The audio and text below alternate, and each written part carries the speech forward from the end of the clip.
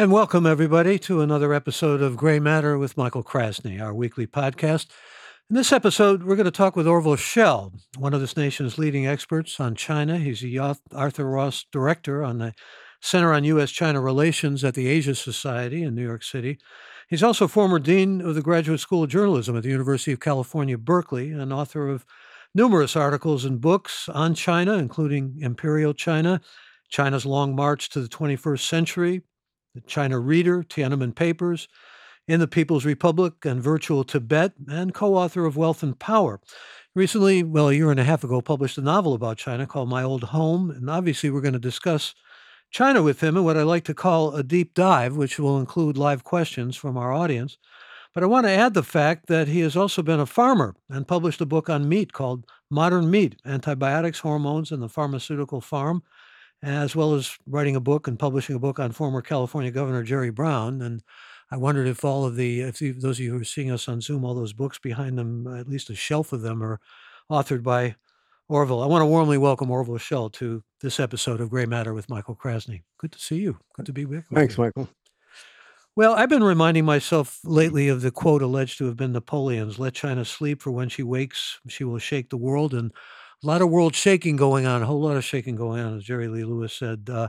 Maybe a new hegemon on the one hand, but also, strangely enough, a peace broker, at least acting at least outwardly like a peace broker with Saudi Arabia and Iran on the one hand, and now trying at least ostensibly, or in terms of appearance, to do something about Russia and Ukraine. How do you read things between those two polarities? Well, I think, China has had a century and a half of struggling to rejuvenate itself from the glory days of the dynastic period. And I think it's been a long slog. I mean, do you remember in the last century, it wasn't so long ago when China was considered the sick man of Asia.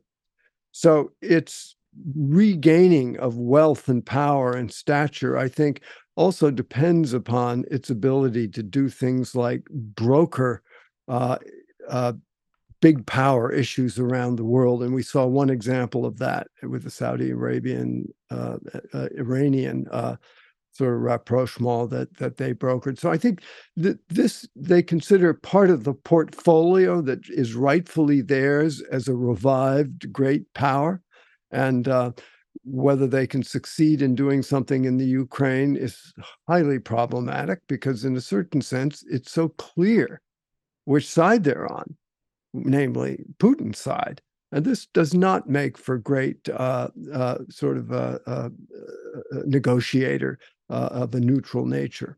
Well, they were probably surprised, as Putin was, by the resistance that Ukraine has put up and the kind of fight that Ukraine has, in an embattled way, proceeded with. I mean, if, for example, Ukraine had fallen quickly, the logic might have extended to China trying to do the same thing with Taiwan. But there's a lot of armaments that are going to Ukraine from the West, and there would presumably be the same thing if China were to invade Taiwan.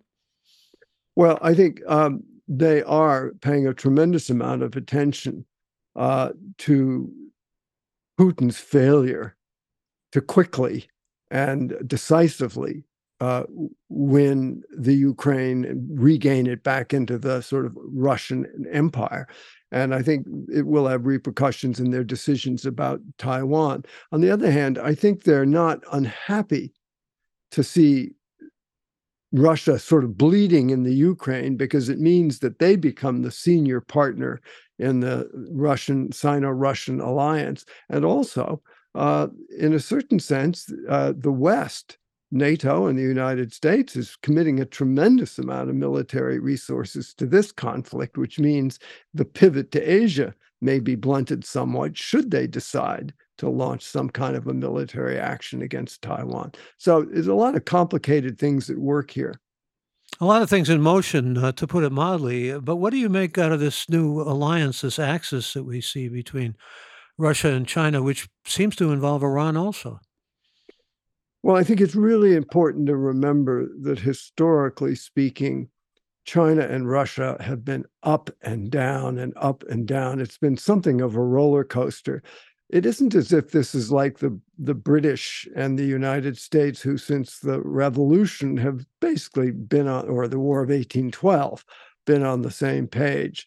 Um, so it's a bit of an opportunistic alliance, and I think the thing, strangely, which really binds Xi Jinping and Putin together, obviously there's some common interests: oil, gas, trade, tech, armaments, things like that. But there's also this deep-seated sense that both leaders, and actually both cultures in each country, have of being dispossessed of their greatness by the West. I mean, when the Soviet Empire collapsed, the West got blamed. And I think China, too, historically speaking, views the West as having dismembered its sort of dynastic greatness. So they both share this deep-rooted psychological sense of being disesteemed, looked down on, and they bear a deep grievance, which I think ties them together. And that means decoupling more with the West, and that means more of a deterioration of relations with the West. I mean, after this surveillance balloon was shot down, Blinken didn't even go to China. So one sees this kind of downward spiral, at least at this point. I think the downward spiral is very alarming, and the Chinese show no interest in setting up guardrails, which is a great sort of trope of Blinken and the U.S. government now, to somehow at least keep the hotlines going so military accidents might be able to be modulated and not turn into bigger conflicts. Again, I think this is very alarming, but to find a remedy, you need reciprocity. And right now, China and Russia are not willing to reciprocate in a way that could, each side gives a little and gets a little and finds a new balance point. And that's what we're missing. And as we slide further and further down into a state of antagonism and animosity, it could be very simple for a kind of a military accident in the South China Sea, the Taiwan Straits, a plane. We've already had several of those incidents, could turn into something larger. So we're in a troubled period. We've also got more of an arms race, which is very unsettling in all of this. I mean, so it would appear. China has now 2 aircraft carriers groups and is about to have a third. And so one of the main sort of armament advantages that the United States had was our 11 aircraft carrier task force groups. Now they become something of a liability because China also has new missiles capable of taking aircraft carriers out as far away as Guam or Wake or the outer island chain. So the whole tableau is changing radically as China beefs up its military and claims more and more territory. Remember, they claim the entire South China Sea, from Hainan Island all the way down to Indonesia. And they also claim Taiwan. I mean, at this point, it hasn't been as aggressive, perhaps, but it's simply in a state of kind of a waiting state. I mean, you think about all those microchips and microprocessing that come out of Taiwan, and you think about what happened with Hong Kong, and it's no secret that the Chinese simply want reunification with Taiwan. Yes, and here, I mean, microchips, which we forget, are in everything we use in our lives. 92% of the leading edge chips come from Taiwan. Yeah. Now, how did that happen? How did Intel give up the fabbing of chips that the United States need? How did everybody become so interdependent?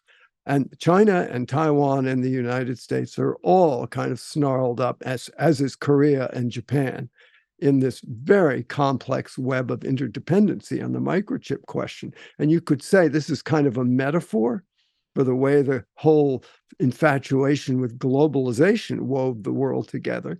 And now that we're separating into 2 separate ideological and economic blocks, nobody quite knows how to engage in the sort of surgery that would separate us in a way that wouldn't blow the global economy to blazes. So we're trying to figure that out. And, companies are very reluctant. They're so dependent on China they're very reluctant to think of plan B because they just don't know what to do. Is that why So the Economist calls Taiwan the most dangerous place in the world? I mean, because there's so much at stake in all this, but also what you've just outlined is the real kind of way things have settled into a battle ideologically between what we think of as democracy on the one hand and autocracy on the other. we are headed into a world where the sort of liberal democratic nations and autocracy are more and more at loggerheads. And yet, and this is why Macron is in China right now, we are connected organically. We have the same sort of internal organs and bloodstream via trade. And as the world separates politically and ideologically, we haven't quite figured out how to separate it economically. And it's a very, it's causing a tremendous amount of consternation amongst big companies who thought globalization was here for eternity and a good thing. Win-win, no problem. Didn't matter if you can't make your own chips. If you can get them from China, cheaper, better, faster. No one thought another thing about it. So those young people protesting up in Seattle maybe had it right in a visionary and prescient way more than we gave credit for at the time, or a lot of people gave credit for at the time. I'm also wondering what your thinking is on China allying itself with Iran and the sense that Russia is now definitely strongly allied with Iran. And I mean, for a while, Saudi Arabia and the kind of loggerheads that Saudi Arabia was at with Iran presented a possibility for kind of having them like in Yemen against one another, and that could be on a global scale as well. But now there seems to be a rapprochement. Yeah, I do think that we thought we'd vacated this land where ideology mattered. And this is, of course, what Nixon and Kissinger accomplished in 1972 with Mao Zedong and Zhou Enlai. We thought we can, practically work together with countries like China and other autocracies. Now, I think autocracies are fearing more and more the sort of the sanctions of the West and are allying themselves. And the world is slowly kind of like oil and water separating, turning into an autocratic bloc with China, Russia, North Korea, Iran, Saudi Arabia, maybe Turkey, Hungary, Syria, and then NATO, Europe, Australia, Canada, Japan, even the Philippines now. So this is a very disturbing sort of phenomenon that completely countermands all the verities and hopefulness of globalization, which was supposed to bring us all together, and trade was supposed to make us less likely to go to war with each other. Well, you realize how volatile it is when Nancy Pelosi, for example, goes to Taiwan, and it creates all kind of furor. And now Kevin McCarthy actually, greeting delegates from Taiwan, actually meeting with the president of Taiwan. This has caused, extraordinary consternation in China and anger from China and whiplash kind of backlash to us. It has, and we have to be very careful about unnecessary provocation.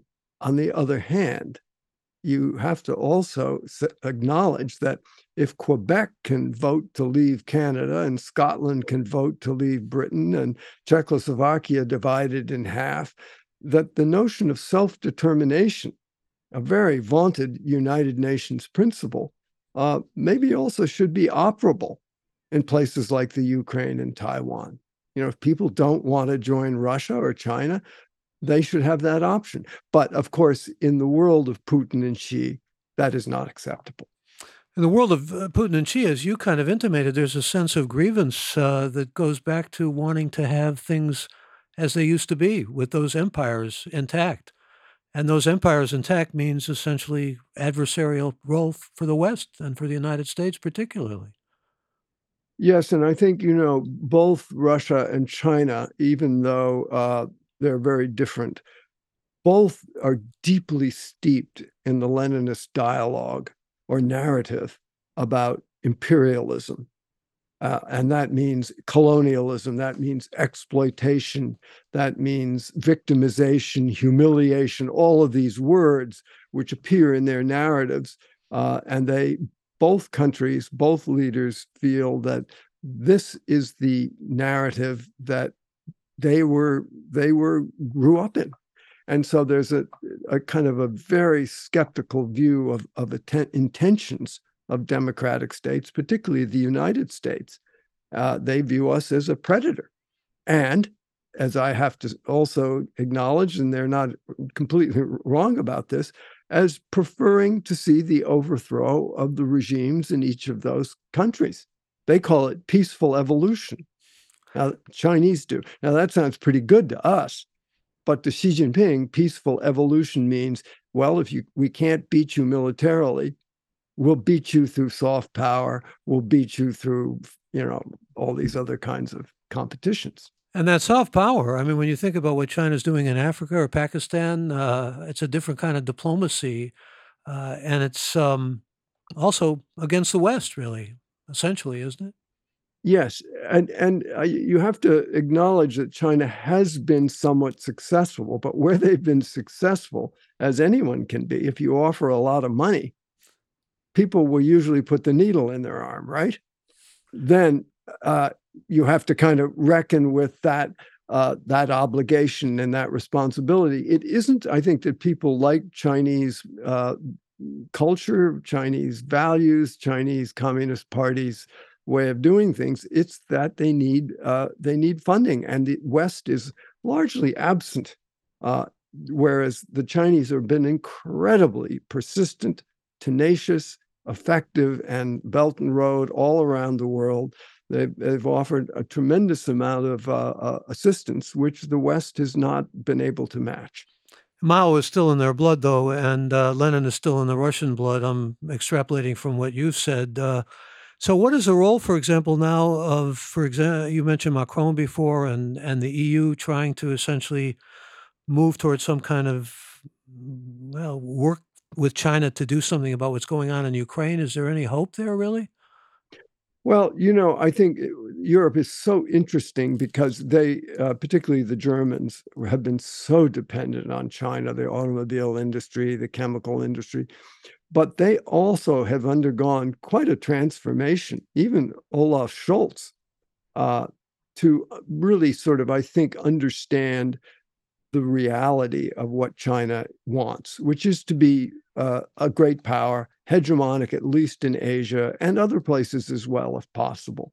And I think they've come a long distance since those days when they just wanted to keep trading and didn't want to have to, cut off Huawei for 5G or any of these things. So I think it's worth watching Europe, because in Europe you see a kind of a petri dish of how attitudes around the world change. And remember, it used to be, I mean, who alienates Canada, Australia, India, Sweden, Norway, the Czech Republic?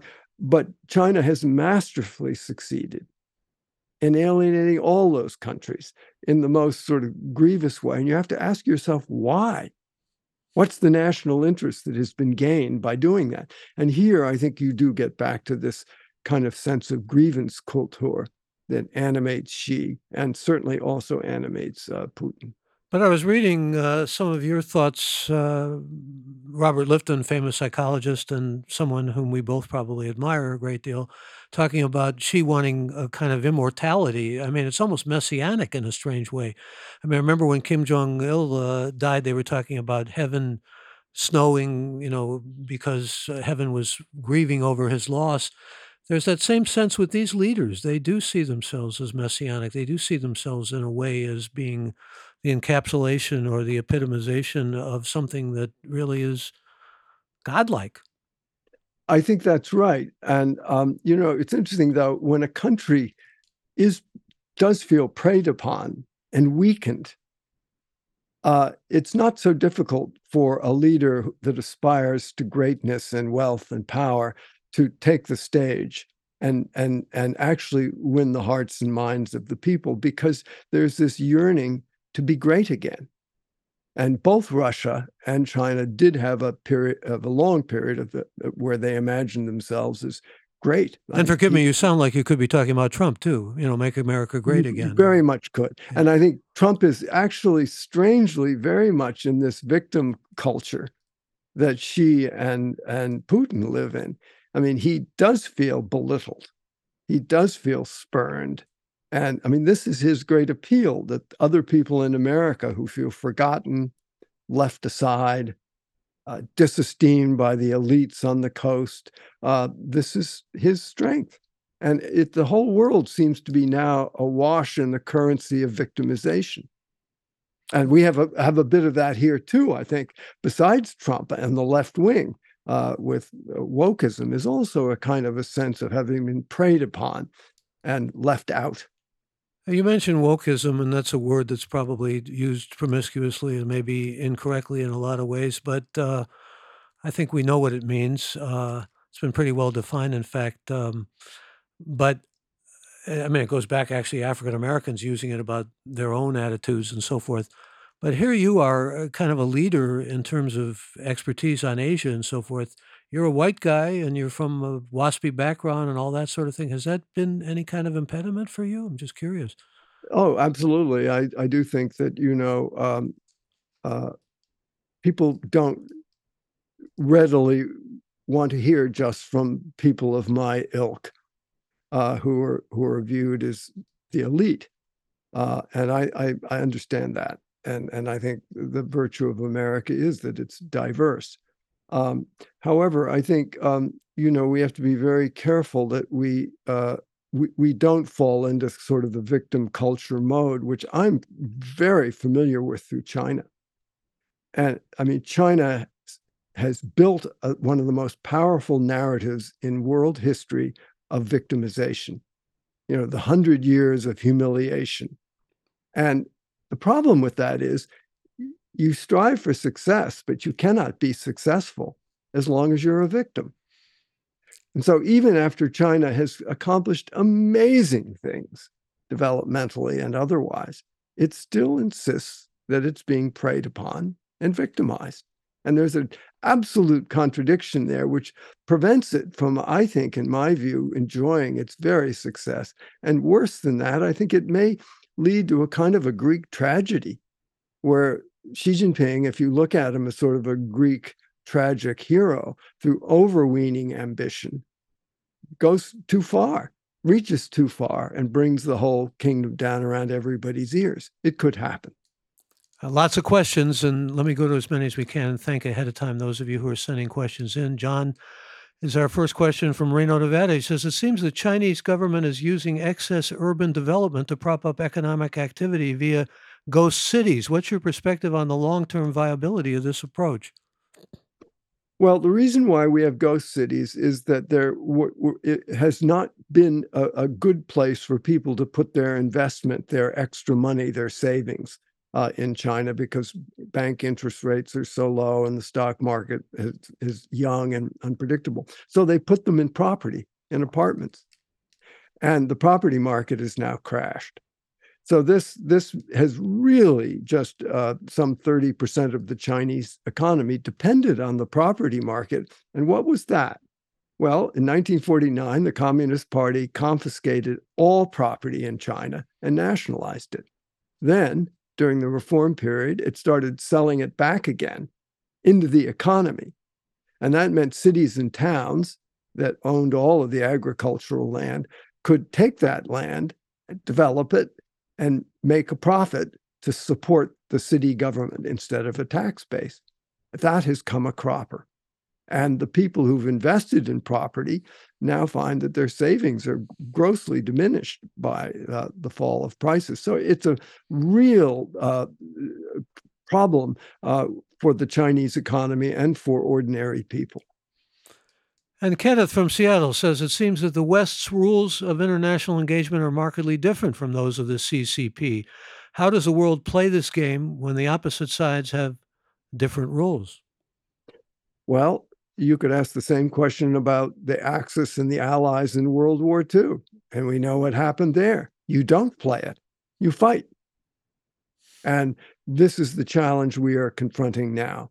Can we find a way to intermediate between these very, very different political systems that are now arming up to the teeth and this sort of incipient autocratic alliance that we see coming together? The most recent chapter of that, of course, was when Iran and Saudi Arabia came together through the aegis of the Chinese Communist Party and Wang Yi.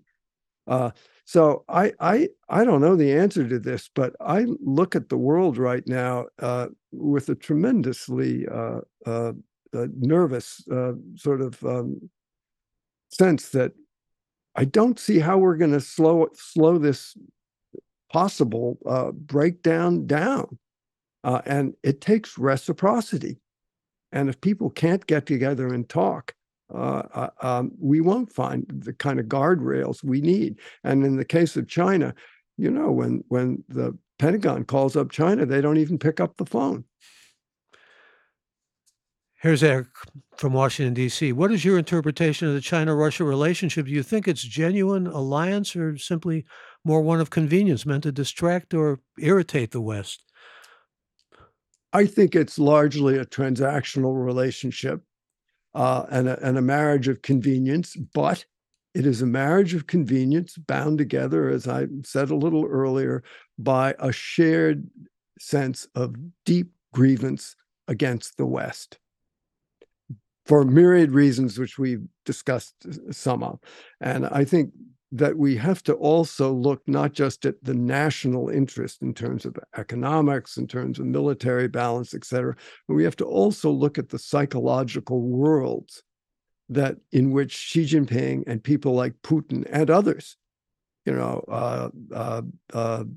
Orban in Hungary, and Erdogan, and there are many others, live in, because it seems to me that in big leader cultures, what the big leader wants to do gets acted out in a very large way without any checks and balances. And Xi Jinping is a very, very sort of hidden personality. And we don't understand the inputs that went into his life. But, he grew up during the Cultural Revolution. He never went abroad. He had 7 years rusticating in one of the poorest parts of China. And he learned, because his father was being criticized and had a tremendously difficult life, he learned that if you're going to prevail, you have to play the system. You have to learn how to play it. And he did learn. And He's often described learner. as a technocrat mainly. I mean, is that a fair characterization? I think he is this is where, whether it's Maoism or Marxism, Leninism, once you have a long revolution, some of the attributes of these ideologies sink deep into the bloodstream of a nation. And it's like in their DNA almost, isn't it? Almost in their DNA, like recessive genes that keep coming back to be re-expressed. And we thought in the late 70s and 80s, when Deng Xiaoping came to power and waved his wand in effect and said, cultural revolution is over, we need to have openness and reform, we thought, all right, that part of history is gone. And now we see with Xi, it's not gone. It lives on in men like him who grew up in that era. And that's what they know. That's when they got their toolbox. And their toolbox is control. Thought things had shifted with Gorbachev and perestroika. I mean, but it's so embedded, as you say, it's almost in their genetic makeup. I'm just wondering, since you talk about Xi's childhood, there's a lot that's been made out of Putin's childhood. He always had to win fights, and he did whatever he could to win those fights. I mean, we get into the psychological notion of why dictators and why these rulers, or whatever you want to call them, they're almost like emperors, why they behave the way they do, going back to their childhood. But it's valuable in many ways because it is insightful. It does tell us things that we didn't think we knew. It is, but Michael, we know so little about their childhoods. I read an article yesterday that was published in a Danish newspaper in 2000, translated from Chinese. It's the only interview we have with Xi Jinping about his childhood.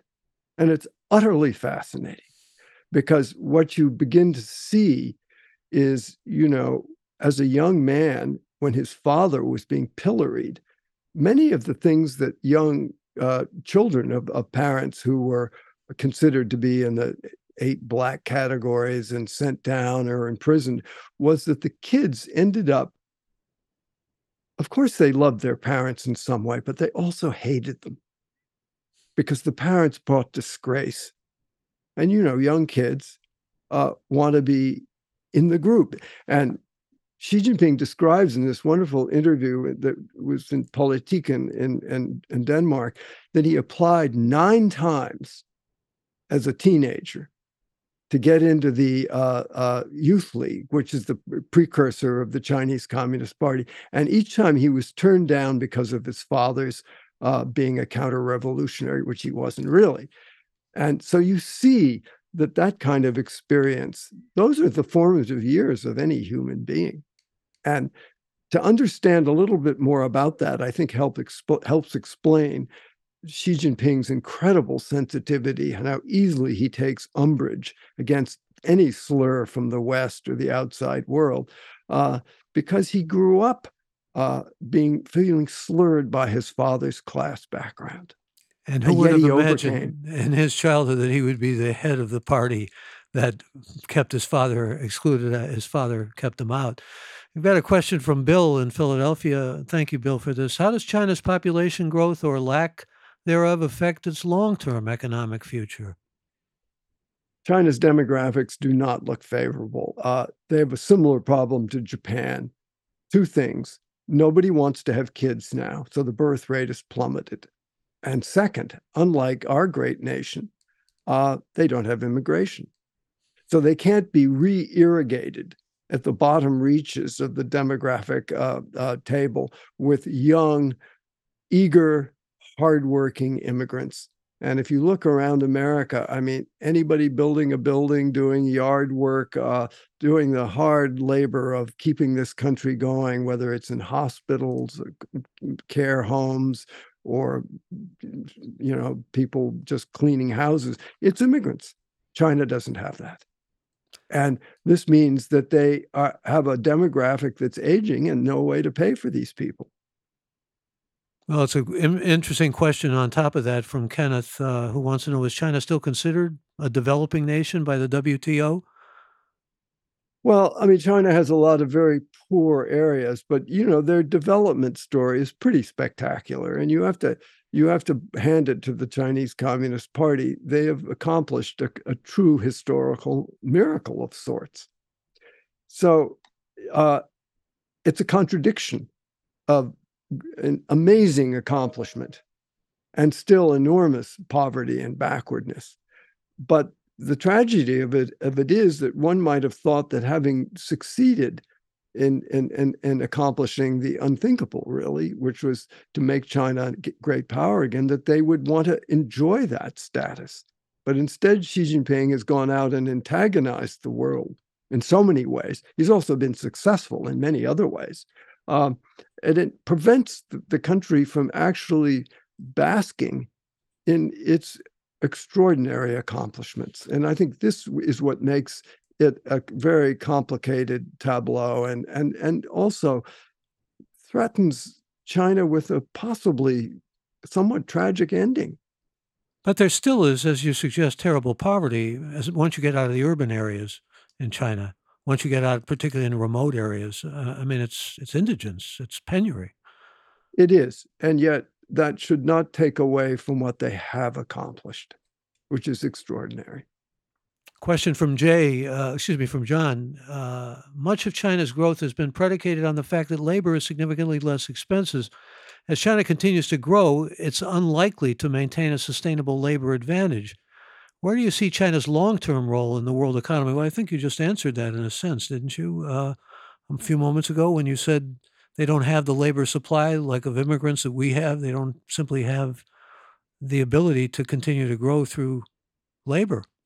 It's not there, although Well, they're exploiting people from other nations. I mean, that's part of what their global reach is doing. They're bringing people in. And a lot of North Koreans are working in China, for example, cheap this is labor. true. And Yeah. also, what they're doing, Michael, is they're exporting all of the surplus commodities like steel, concrete, copper through the Belt and Road projects to other third world countries, and they're taking their engineers off there because the economy is sort of there's only so much infrastructure you can build within China itself. So China is now reaching out in ways to sustain its economy by exporting its goods through the Belt and Road.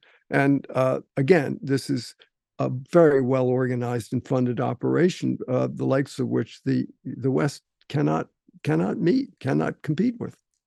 Well, a lot of questions. I want to get to as many of your questions as I can, but I also want to ask you about Tibet, which we haven't even broached yet. And I was just reading a review you did of a book that's out there about how Hollywood is trying to appease China. It was a fascinating review. I have to read the book now, but the even down to Tom Cruise in his movie not having a Taiwanese flag on his jacket, not having a Japanese flag either, taking them off. A lot of these examples of fearfulness of the Chinese market, but also not wanting to anger China, I guess, coupled together. What do you see in all this in terms of the role of the United States? I mean, particularly where China is concerned. If the United States is wanting to be, on the one hand, combative toward China, and certainly we hear a lot of that in the rhetoric coming out of our legislature. On the other hand, I mean, Trump's whole campaign initially was strong rhetoric against China, but on the other hand, have to get along with China. Remember what Kissinger was able to do. We have to have relations with China. It's a global economy, all of that sort of thing. It's very tough waters to navigate here. And I'm not just talking about the waters of the South China Sea, I'm talking Right. about the global waters. What makes Hollywood so interesting is it is the perfect sort of study, if you're doing a Harvard Business School study, of how engagement, which started with Kissinger and Nixon in 72 and went through 9 presidential administrations, all supporting China. The presumption was if you engage them through trade, education, culture, whatever, you might slowly bend the Leninist metal a little, and you might make China less sort of isolated from and antagonistic to the global economy. Now, the interesting thing about Hollywood is that they sort of rushed into China to partially to sort of help, but also they saw a huge market. And initially, China welcomed them. And there was a lot of money spent and a lot of hope. And then China began to say, well, okay, now we can do this for ourselves. We don't need Hollywood.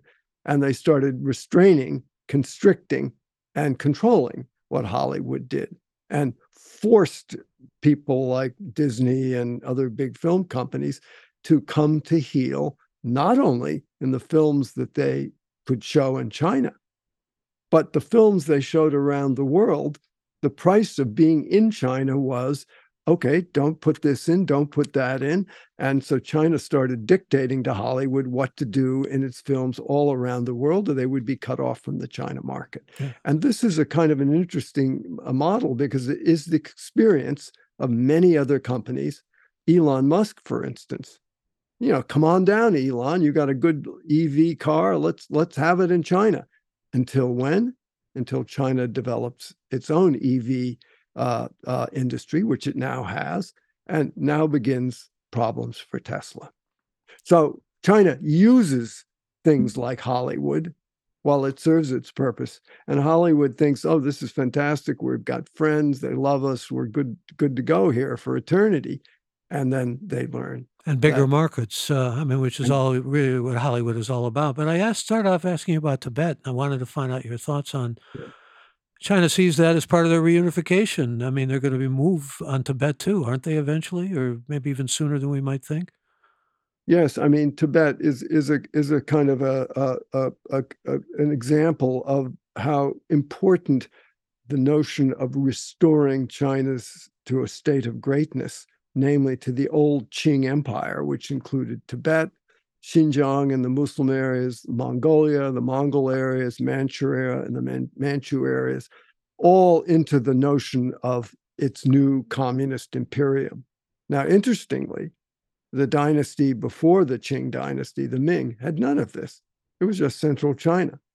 So and the communists were not alone in this. Chiang Kai-shek also wanted to restore China to its Qing imperial boundaries. So it's a very grand dream they have, and it involves, as you know, Hong Kong, Macau, and it involves Taiwan. And there's another giant piece of the geographic puzzle which is yet to fall, and that is an area which is enormous right next to Burma, Myanmar, called Arunachal Pradesh, Yeah. which China claims is, as this is in the Northwest Territories, as part of Tibet. I mean, this is bigger than Bangladesh. So it is not exactly modest in its the scope of its pretension to restore itself to a state of geographical greatness that it once had. And this is why South China Sea comes in. And we'll come in with another of our listeners. This is Reed, who wants to know the likelihood of China taking a leading role in combating climate change. Well, I mean, this is the great dream, isn't it? And if there ever was a common interest, wouldn't this be it? It's like Martians landing, right? Everybody has a stake in repelling an alien invasion from another planet. In this case, it's climate change. And yet, we've been very unsuccessful. Poor John Kerry has sort of just disappeared off the screen.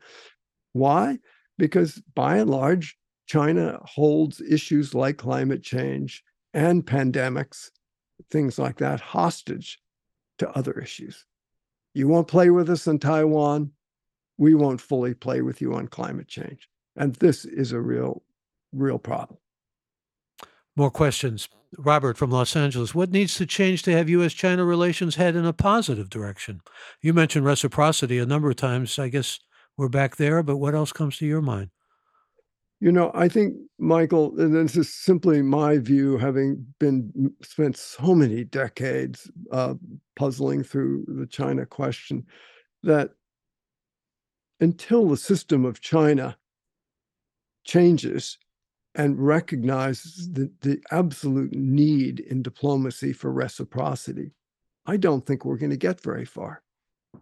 It cannot be our way or the highway. You cannot solve the Taiwan problem if China just says it's ours. Get off my ranch. And that basically is the attitude that Xi Jinping takes. And I think his attitude is born of a sense of insecurity, because to negotiate and to concede anything, compromise, is for him, I think, a sign of weakness. Another question coming us from the nation's capital. Eric asks, do you expect the next generation of Chinese leaders to carry on with Xi's policies as strongly as he has? Or will the desire for national justice and rejuvenation decrease as the old guard retires? I would answer that question this way, that within China, as within every nation, there are very opposite and competing forces. And there is actually a liberal tradition. And, the professional classes would embody this more than maybe some others. But it is utterly suppressed right now. So we see one side of a series of kind of incipient forces that are lying, slumbering beneath the surface. And we have to recognize that the other side is still there, and someday may re-express itself. Because China is one of the least resolved societies of consequence on the earth today. So I think it's not without hope. We saw what happened in the 1980s, one of the most extraordinarily open and interesting and hopeful periods of Chinese modern history. It ended in 1989, and yet it came back again in the 90s with Jiang Zemin. And I went on the Clinton trip in 99. It was very, very interesting to see those two leaders. They liked each other, they engaged each other, they enjoyed each other. That's gone.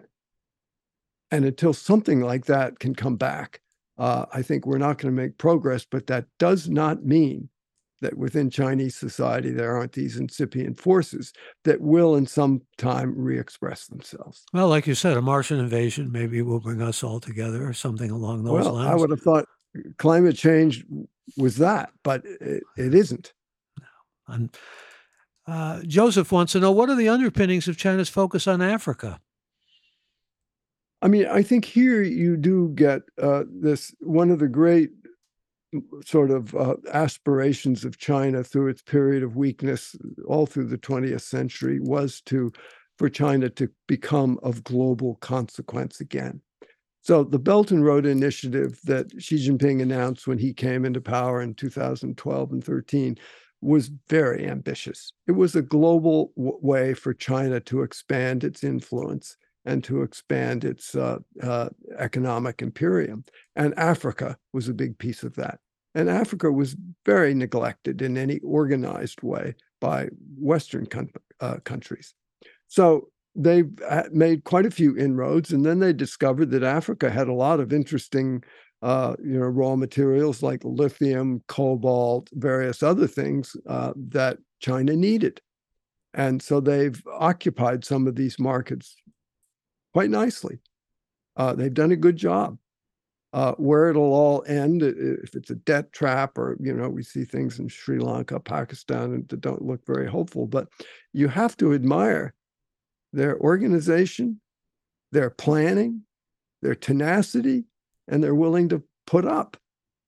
And their entrepreneurial skill and their ability to really navigate in areas that are totally unfamiliar to them. I mean, culturally and in so many ways that we could cite. It's pretty stunning what they've accomplished in Africa, and I would also say in Latin America. Now, not all these projects are functional. Look at Venezuela; it's a great big sinkhole. But still, whether successful or not, they have not been asleep at the wheel. You have any thoughts about TikTok?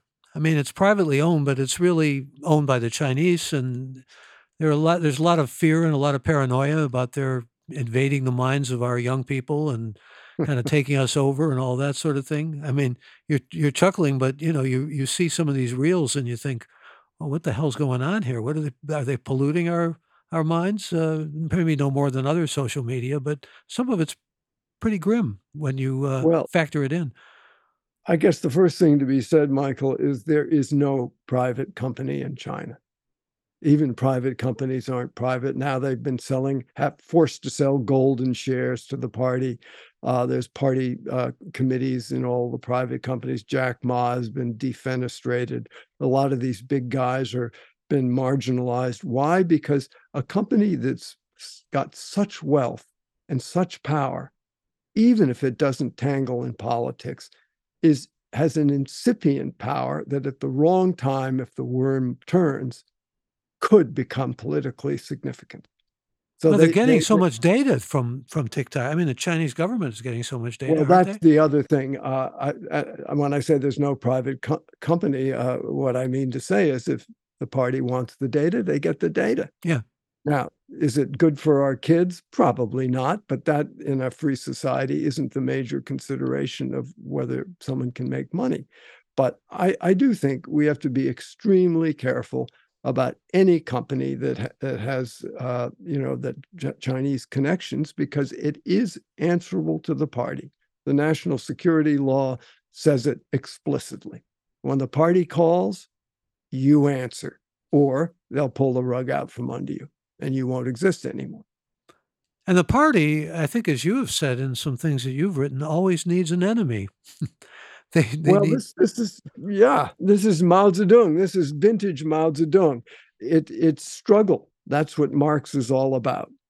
Struggling classes. And Lenin was all about struggling countries fighting each other, the imperialists, the colonialists, and the poor hapless people who get imperialized and colonialized. It's a narrative of us against them, of antagonistic contradictions. And Mao Zedong said there are two kinds of contradictions.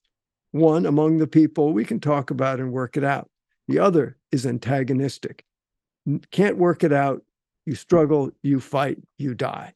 And that is what I think we see shaping up now in the Chinese sort of psyche, is the notion that the East and the West are morphing into what Mao Zedong would have called an antagonistic contradiction that cannot be solved by negotiation.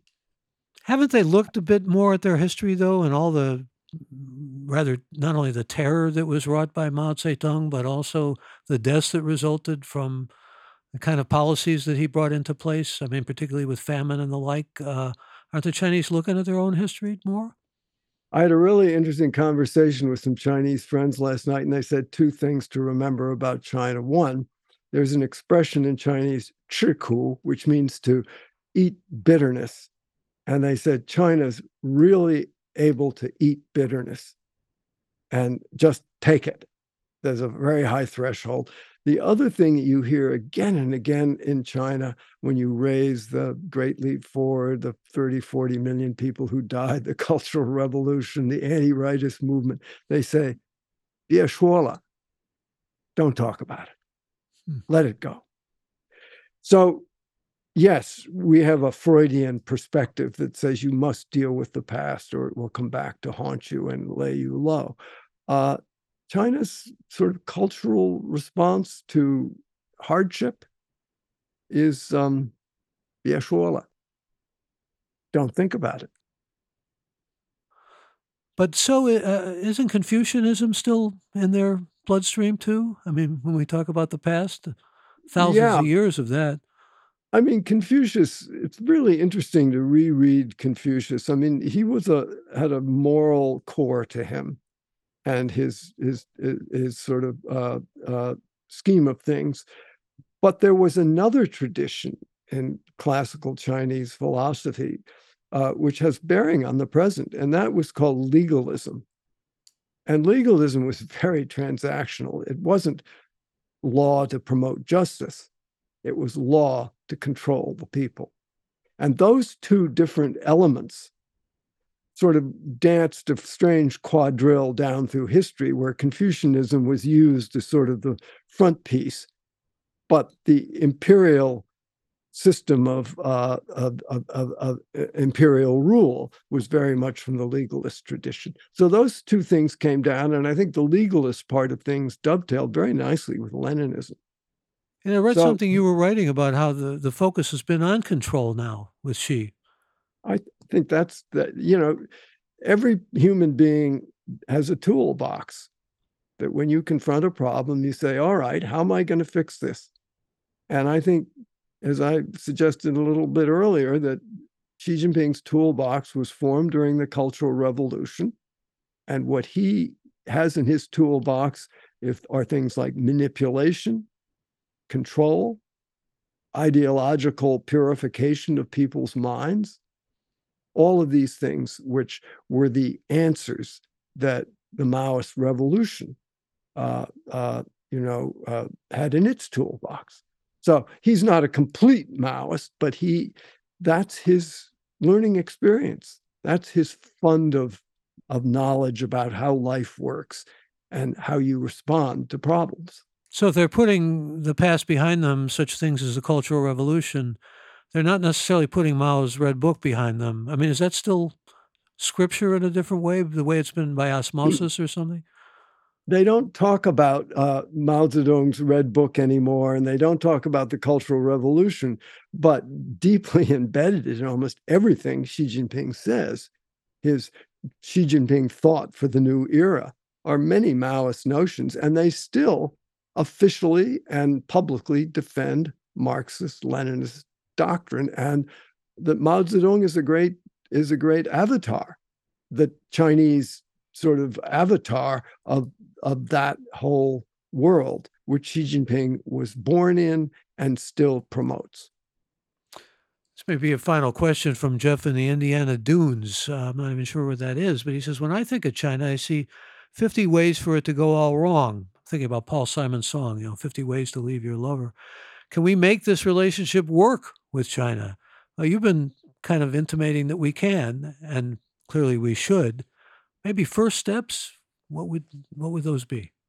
There are many, many, many problems in the Chinese proposition, whether they're economic, political, foreign policy, but we shouldn't jump too readily to a conclusion that it's going to collapse anytime soon. It has amazing resilience and strength despite all these problems.